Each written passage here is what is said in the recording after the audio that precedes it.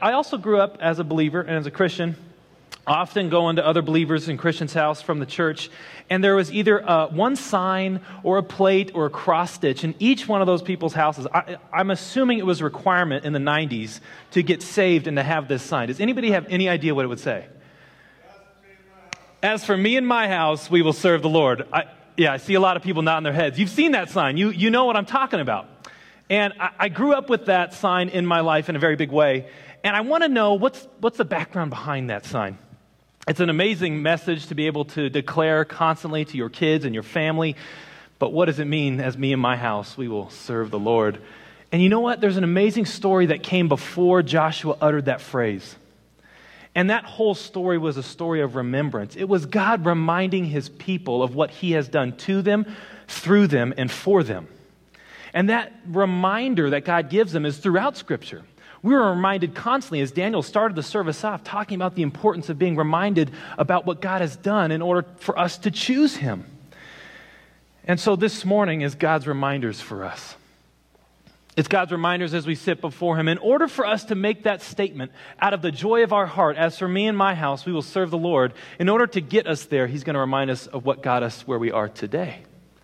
And so in this message, it's going to be a little bit interactive. I don't know your full story, but you are certainly sitting here by the grace of God as he's orchestrated many events. And so as we go throughout this message, as God reminds the nation of Israel of everything he's done to them, for them, and through them, he will inevitably be doing that to us. What has he done to you, for you, and through you that is going to lead you to again recommit, rededicate your commitment to serving God?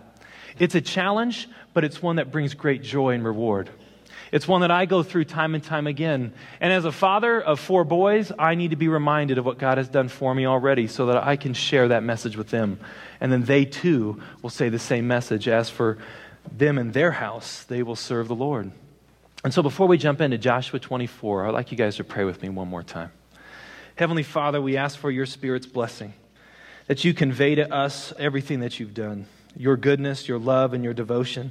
May we have eyes to see and ears to hear your love for us this morning. Pray this in Christ's name. Amen.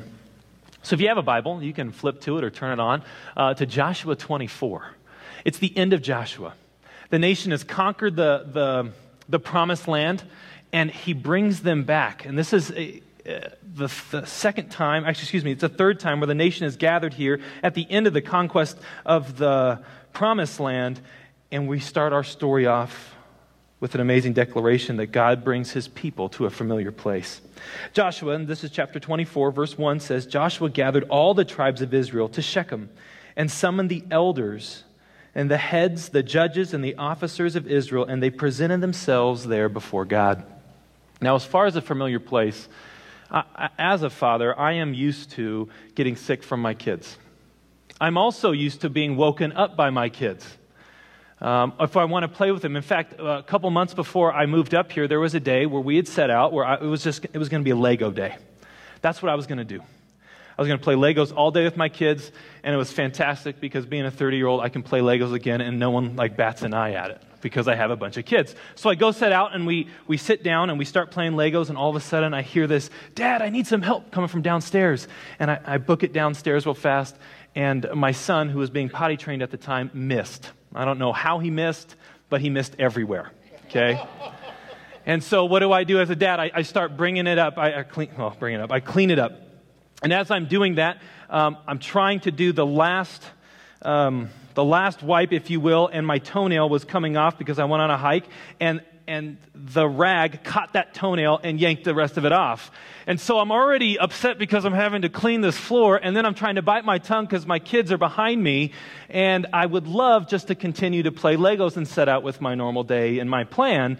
And then I finally move back upstairs with the rest of my boys, and we just put together this whole Lego, and I go to sit down, and for some reason my foot slips, and I crush everything I built the day before. And you know what I utter? Okay, God, you got my attention.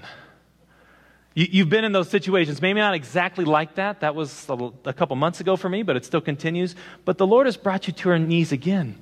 What's happening here in Joshua chapter 24, verse 1, is comes to Shechem. Shechem is an important place in the nation of Israel. It's where Abraham crossed over into Canaan for the first time and where he chose God. It's where Jacob returned to Israel after his journey away, and him and his compatriots, they put away their false gods and again chose the God Yahweh. Shechem is a place of meeting God and choosing God. It's a reason why God brings the nation back to this place. After everything he's done for them in conquering the land and establishing them as a people, he wants them to remember that he is the one that has done it, and for them to choose him and to reject every other god. And that's why at the end of verse 1 it says, and they presented themselves before God. That's like an offering. That's what's trying to be conveyed. The people are the offering to God in this moment.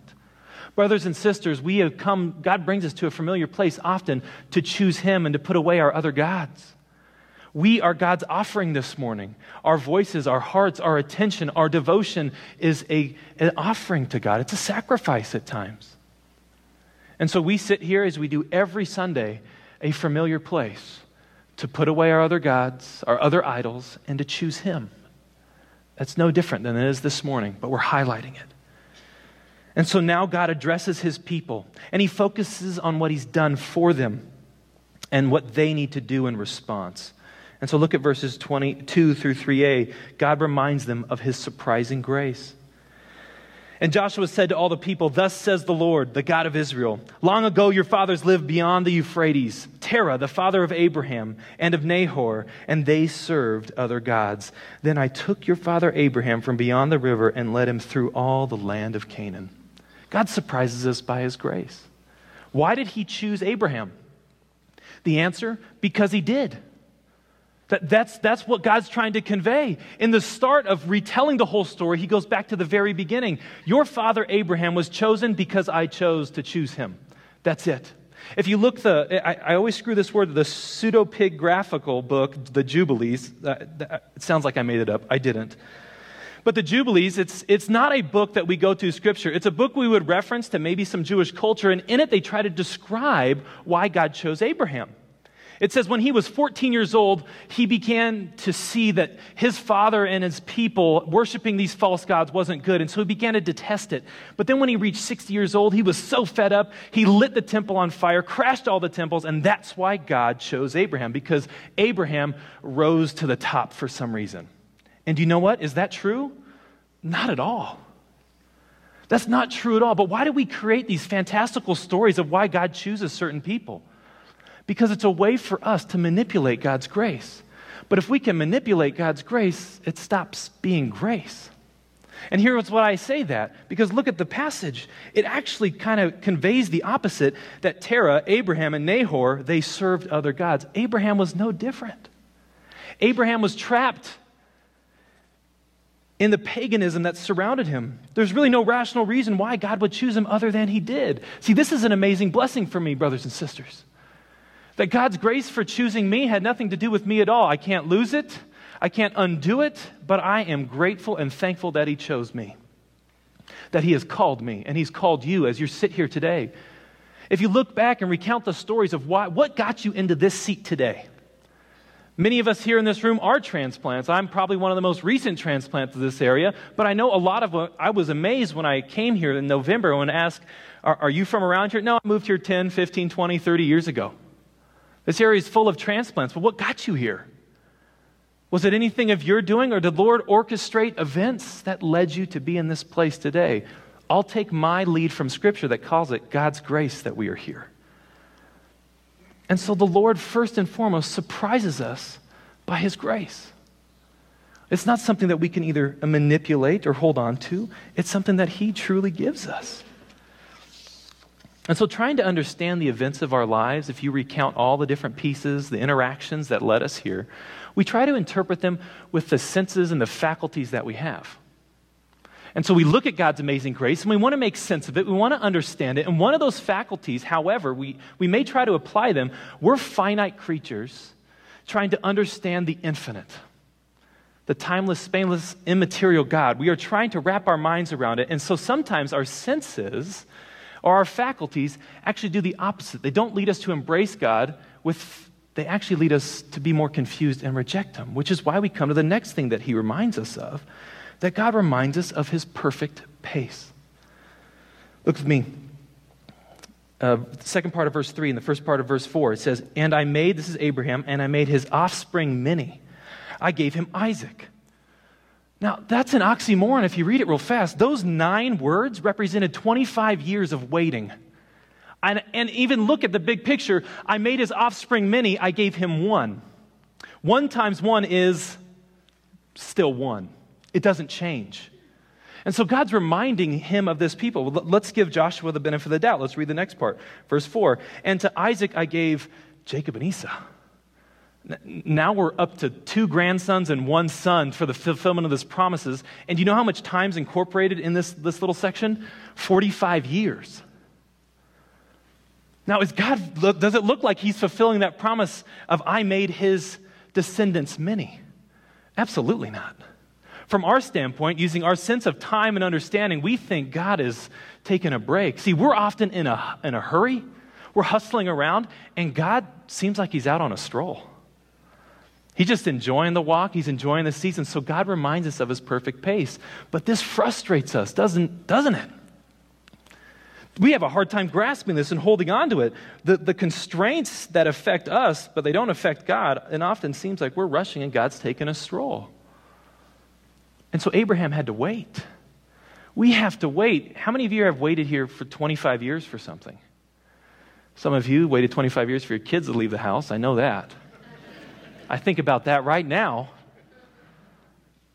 But not much in our life we were willing to wait for 25 years. And God in this passage says it's perfectly fine. See, what's the big picture? What's happening in this story? The whole nation of Israel, thousands upon thousands, are gathered in this land. And so when you read this, hundreds of years removed, we do see that God is the fulfiller of his promises. There's no way he can't fulfill his promise. It just happens in his own pace. A pace that we balk at. We like to treat God like we do college football coaches. I want you to fix it now. You don't have time as a coach nowadays to create a culture of winning, to change the expectations. You have to enter in and you need to win immediately, otherwise someone else will get your job very soon. And so we've adopted that into our expression and relationship with God. God, I want you to fix this now. And he is certainly saying, yeah, I'm going to do it. I'm going to do it on my time in the right way, and we need to be humbled. And so what is the Lord doing? He's humbling us by reminding us of his perfect pace. When it happens, it happens. See, we easily lose sight of what God has done by demanding too much too soon. Have you done that before? Demanded of God too much too soon? I certainly have. Only to be amazed when God actually does show up, and I look back in hindsight says, I'm glad it happened in the way it happened. Kelsey and I were really anxious to leave our church, our last church in 2017, and when I would start applying, I would feel anxious. I would be upset. I would be testy, if you will. And then I knew that was the Lord saying stop, and it took a whole year, even longer than that, for the Lord to finally bring me here, but this with full peace and confidence, knowing that's what God's will was, and I love it. Had I rushed God and done things myself, I would have endured more pain and uncertainty. But instead, God reminded me of his perfect pace. And so although that pace may puzzle us and it will stretch us, but we'll come to see why he did it in the first place. We'll see why the time was needed. But there's also some times when we won't see it. Where what has taken place in your life and why God is waiting or why it's taking so long or maybe why it happened so quick, he won't reveal that to us. Because ultimately, he reveals the next thing, that God reminds us of his mystifying ways. Look at the next part of verse 4. I gave Esau the hill country of Seir to possess, but Jacob and his children went down to Egypt. Now, reading that on the surface, we might think that, oh, that's fine, what's the big deal? But as a Jew reading this, what would we hear? Esau, who is not the fulfiller, who the promise is not going through, he is not God's chosen line, he got to receive his inheritance, but Jacob, who is the chosen path, whom the Savior will come through, he went down to Egypt, and what did he receive and his people? Slavery. Why did the people who are not chosen, let's call them the faithful or the faithless, how come the faithless got to receive their inheritance, but the faithful got something that was not as good? or they had to wait. And so what should we expect for the faithful? God's ways, as we try to understand them as our own, we're going to balk and struggle at it. And yet, what should we expect as the faithful? And we need to turn to Hebrews. We need to turn to Hebrews chapter 11, starting in verse 32. I'd love you to follow along, but I know it's going to be on screen. And so we get this amazing picture that the author of Hebrews writes. He says this, "And what more shall I say? For time would fail me to tell of Gideon, of Barak, of Samson, of Jephthah, of David, and Samuel, and the prophets who, through faith, conquered kingdoms, enforced justice, obtained promises, stopped the mouths of lions, quenched the power of fire, escaped the edge of the sword, were made strong out of weakness, became mighty in war, put foreign armies to flight. Women received back their dead by resurrection. Some were tortured." Whoa, hit the brakes right there. Man, we were on a steep uphill climb of what the faithful should expect. And then all of a sudden, he throws us out of left field. Some were tortured, refusing to accept release so that they might rise again to better life. Others suffered mocking and flogging, even chains and imprisonment. They were stoned. They were sawn in two. They were killed with a sword. They went about in skins of sheep and goats, destitute, afflicted, mistreated, whom the world was not worthy, wandering in deserts, mountains, dens, and caves. So what should the faithful expect, brothers and sisters? Both. This is the mystifying ways of God. We can't quantify him. We can't qualify each one of his things. We can't expect to receive the same thing that our neighbor is receiving from him. Why? Because he is a great infinite God who works all things for the good of his will and those who love him. But why should we snuggle up with this idea? Why is this an important reminder to hold on to and not to put in the recesses of our mind and just hide it under the rug? Why should this be at the forefront of our proclamation of who God is? Have you ever wondered why? I love it because it is honest. The Lord is not hiding this. He is not revealing something and just hiding the bad aspects. He is open and honest. This is the way it is. I love a confident God. I love a God who is not worried about what he will do or the influence he will take. I love the picture that this mystery is not to be balked at because we see a God who's confident in what he's doing. I see and read a God who knows what he's doing. So Jacob and his family went down to Egypt and became slaves, who grew to an enormous number that wouldn't have happened had they stayed in Canaan. They grew and lived off of the fat of Egypt and grew and multiplied, and they've become a mighty nation. And they move up their way to conquer. And so God does not erase the mystery or darken the times or remove the dark times from record. He puts it at the forefront. And so it keeps us in awe and helps us to trust God. What's taking place isn't just happening on a whim. It's not that he went blind or he forgot or somehow he forgot that I'm faithful. Not the case at all. He knows exactly what's taking place. It may be a mystery, and it will result in our joy and enthusiasm for serving a God who's confidently and competently in control. And so his confidence extends from his nature to include his very actions and his ability, especially the next thing he reminds us of. His power. God reminds us of his amazing power. Verse 5, "And I sent Moses and Aaron, and I plagued Egypt with what I did in the midst of it. And afterward I brought you out. Then I brought your fathers out of Egypt, and you came to the sea, and the Egyptians pursued your fathers with chariots and horsemen to the Red Sea." God's use of power in this world often takes place through his own creation, his people. God's power was demonstrated through Moses and Aaron in giving of the plagues. It was ultimately God's power, but he was using human agents to do it. It's amazing that still takes place today, that the power of God is still orchestrated and works through you and I in this church, whether through its prayer, it's even a hug. I've seen people who are stubborn not to accept Christ as their Savior. Their whole wall broke down because the power of one hug did it. That's what cemented their faith. So God may use human instruments to display his power, but then he gives the story of the crossing of the Red Sea.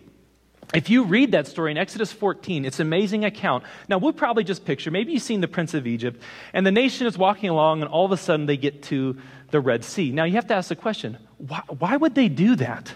Why would they lead themselves right there? Well, they're following God. They're following the pillar of fire. And so they're actually on their way out of Sinai, leaving behind the nation of Egypt that is chasing them. But God actually turns them around if you read the account. He turns them around and heads them back down towards the sea. God is the one who led them to be pinned in the first place. Mountains on one side, a sea behind them, and an army in front of them. God is the one that chose that situation. Why? To display his power to his people. And so that's what happens. God is the one that hems us in. Oftentimes, don't you feel hemmed in by your circumstances right now? You're pinned on every side. You have hardship and heartache. You have things that are out of your control. You are pinned in, just like the nation of Israel, against the sea. Why? So for God to show up and to display his power. I've seen that in my own life. But why does he do that? Why does he pin us in? Yes, to display his power, but oftentimes we kind of think that God's purpose is to deform us or to make us kind of let go and let God, if you will. Not the case. See, God's purpose is not to deform us into blobs of limp jello, but to transform us from prideful, self-reliant little gods into humble worshipers who gladly confess our help comes from God, the maker of heaven and earth. And so you, brothers and sisters, just like I, if we've been pinned in, it's not to make you, as I said, limp jello, just whatever happens, all right, laissez-faire. That's not the case at all. It's actually to remove the desire to be gods ourselves. We have no power. We have no control. It is God alone, the maker of heaven and earth. And so God will sometimes box us up into our own helplessness in order to show us that we're not saved by our cleverness, that we're not saved by our own insight, by our manipulations, our feelings, our anxieties, our worries, or our doubts. Nothing can save us but God, who makes a way in the sea and a path through many waters. God reveals to us his amazing power. And we grow blind to that. We forget it at times, which is why God is reminding us. Think back. Have you been pinned in at a time of your life and you can see how the Lord's power has come about to lead you out of it? He wants you to remember it. Recall it. Don't forget it. Relive it, if you will, as the nation is reliving their story right now. And so we have these amazing reminders that God's grace is surprising, that his pace is perfect, that his ways are mystifying, and his power is amazing. But he continues. He's not done yet. He reminds them of an event their parents even lived through, something really close to their own recollection. Maybe their parents told stories of it, and he reminds them of his faithful protection. I love this story. It's a reference to an amazing story in Joshua 24, verse 8. Then I brought you to the land of the Amorites, who lived on the other side of the Jordan. They fought with you, and I gave them into your hand, and you took possession of their land, and I destroyed them before you. Then Balak, son of Zippor, king of Moab, arose and fought against Israel, and he invited Balaam, son of Beor, to curse you, but I would not listen to Balaam. Indeed, he blessed you, so I delivered you out of his hand. Let me tell you this story. It comes from Numbers 22 through 24. It's an amazing story.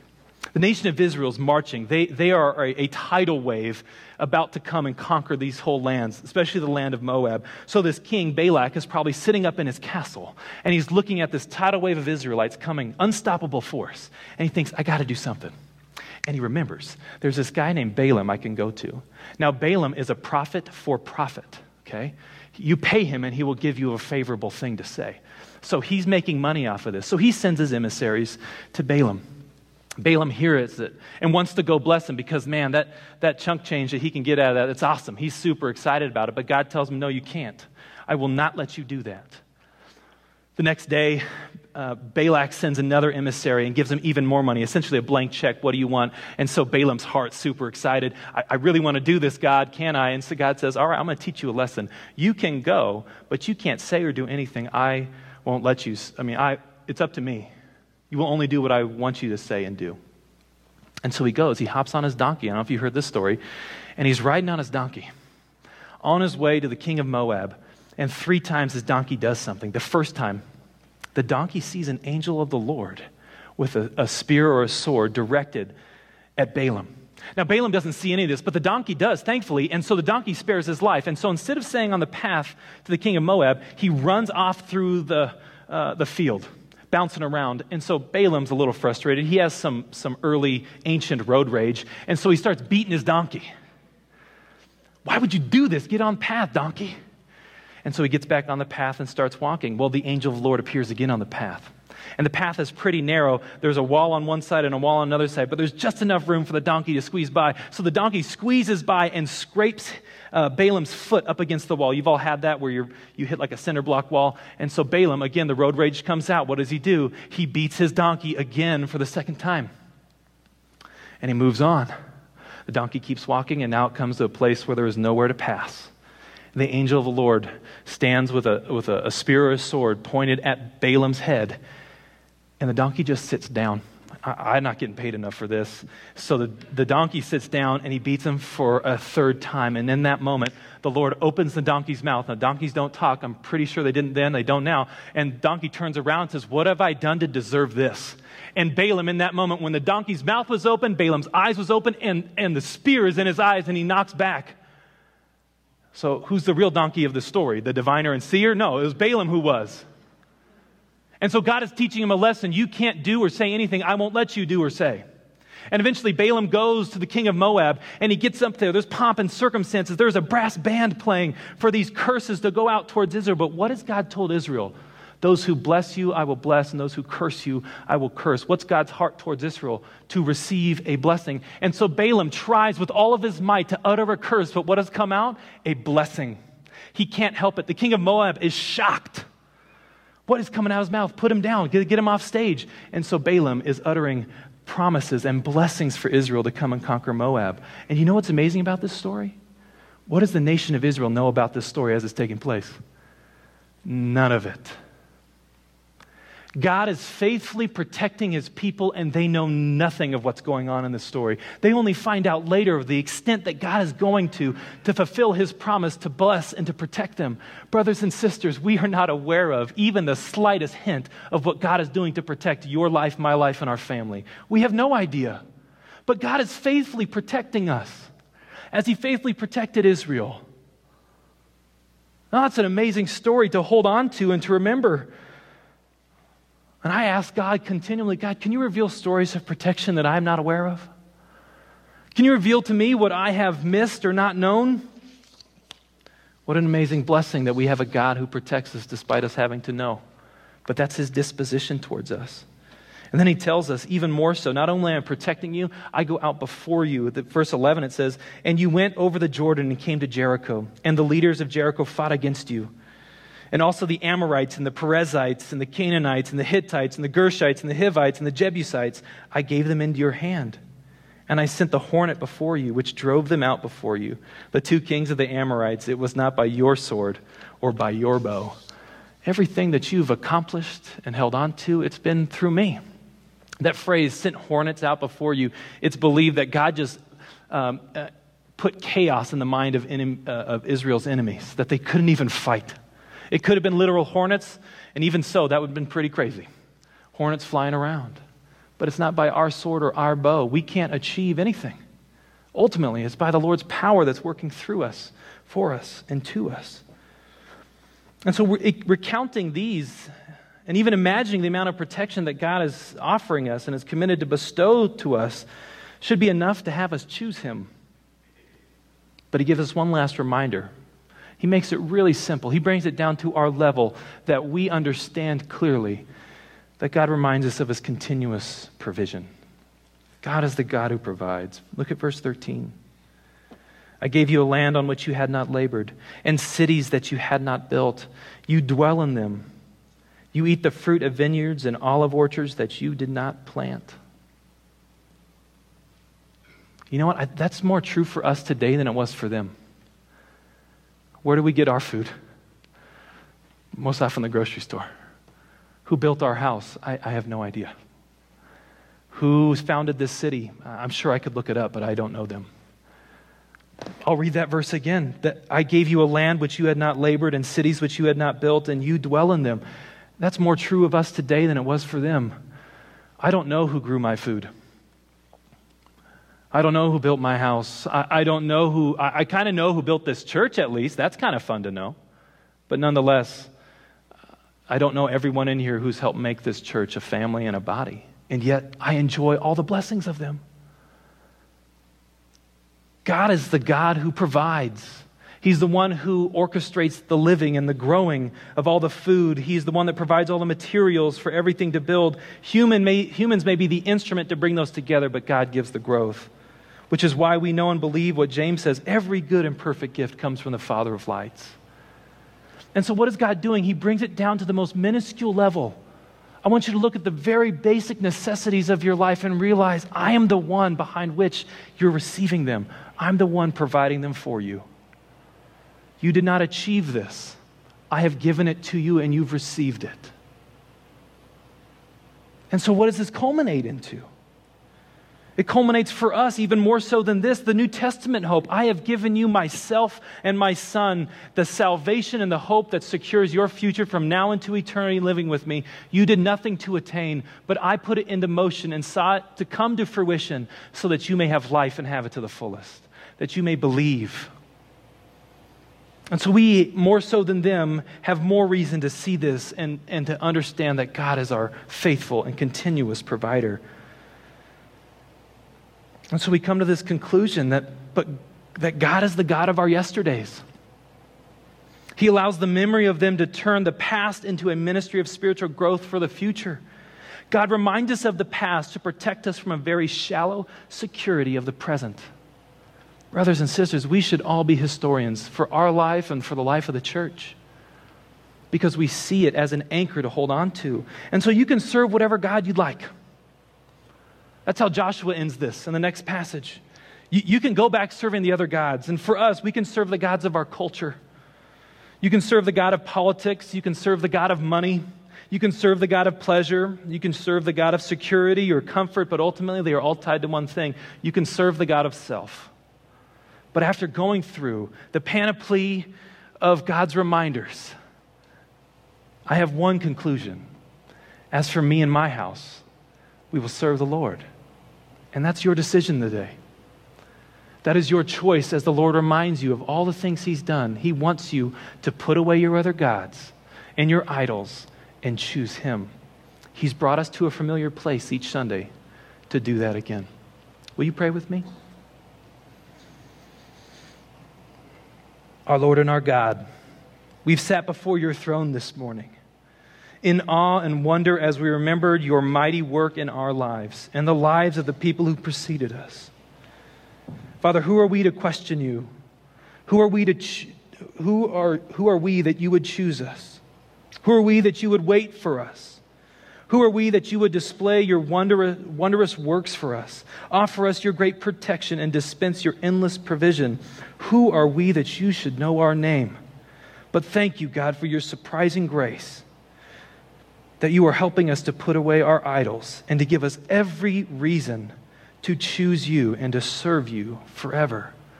Father, I pray for the brothers and sisters in here who are broken, who are either hemmed in and need your power, who are confused and impatient and need your pace to be described, who are in great need and are requesting your provision, or who are in danger and need your protection. Father, may they find you this morning. May we all put away our idols and declare that you are the one whom we will serve from now until you call us home. We pray this in Christ's name. Amen.